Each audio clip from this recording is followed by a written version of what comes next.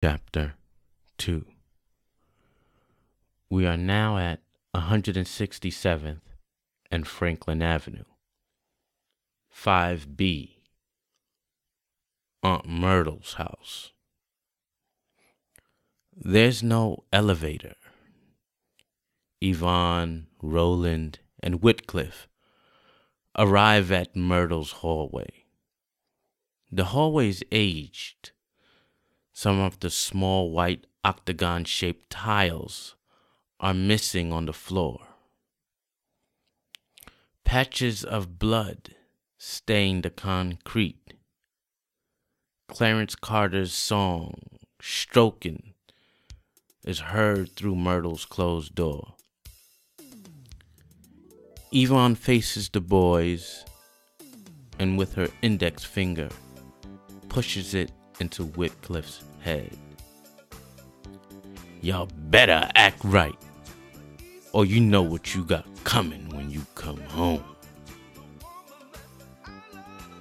Capella, who's 18, an African-American woman, curvy, light-skinned, she opens the door.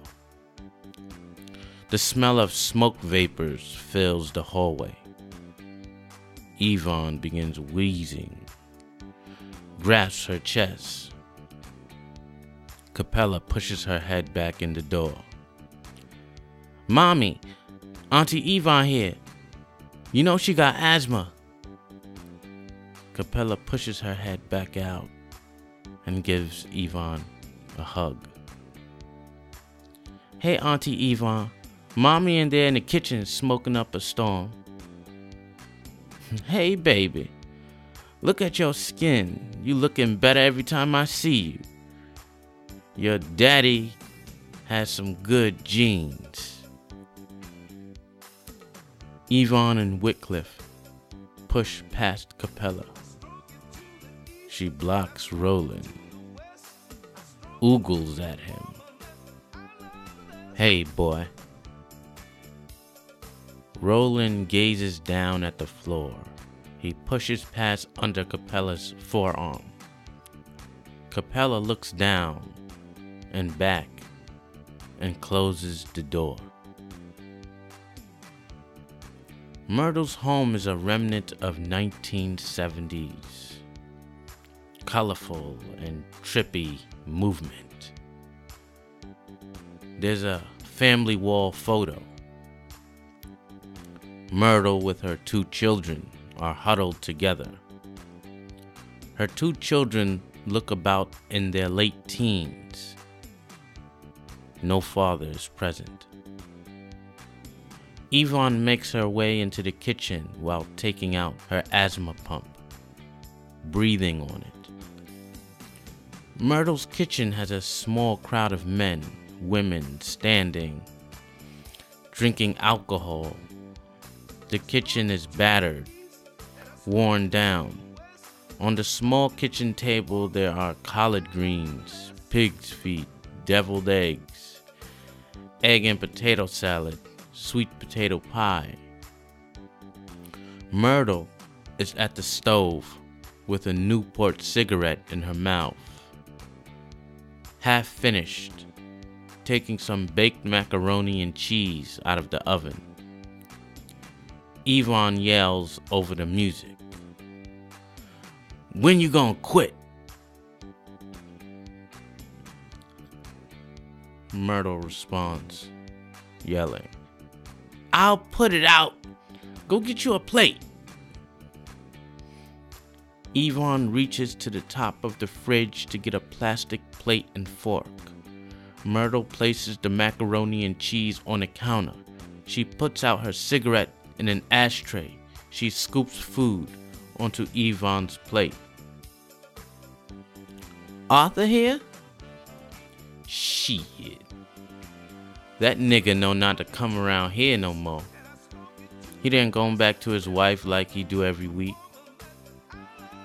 But I bet he didn't leave without getting some of this here."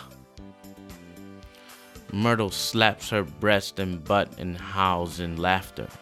The people in the kitchen begin greeting Yvonne.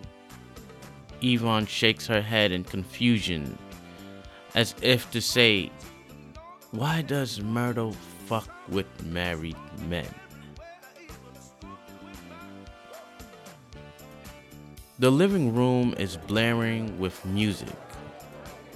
In the middle of it sits a fold-out table with 4 metal chairs, all occupied.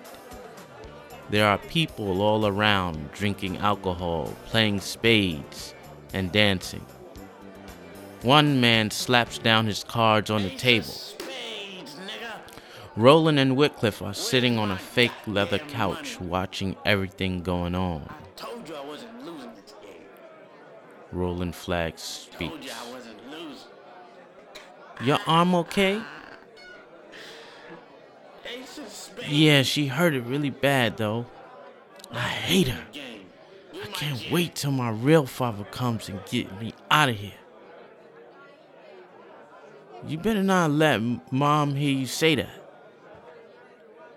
Wycliffe gazes straight at Roland in a defiant look. She ain't my mama. She Yvonne. That's all she is. And you ain't my real brother neither. Skippy, a 20-year-old African-American male, thin, nappy-headed, has a huge knot on the side of his forehead, comes in from the back room with a beer in his hand, walking erratically.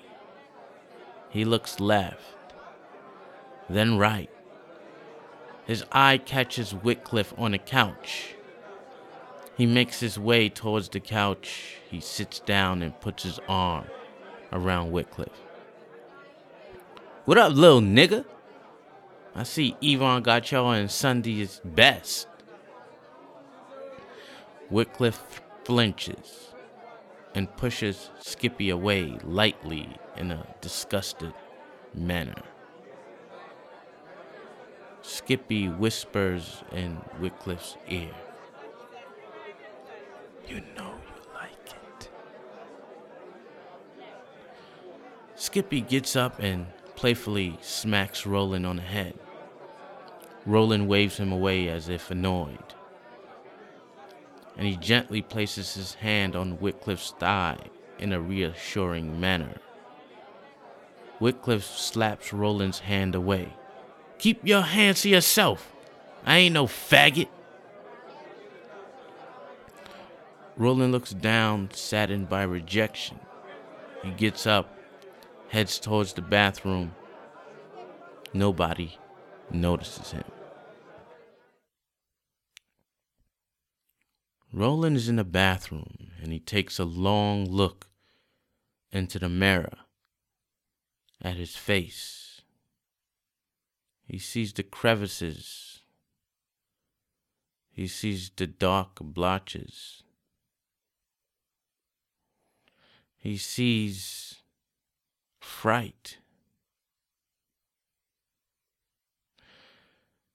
He heads towards the toilet, pulls his pants down to sit. Moments later, Capella comes into the bathroom. She quickly locks the door, very aroused. Roland gazes upon her in bewilderment. She strolls towards Roland. She puts her hand down her pants in a gyrating motion, which can be seen through the cloth. No! Roland is attempting to push her away. Shut up! I'll tell you, Yvonne, you was acting fresh.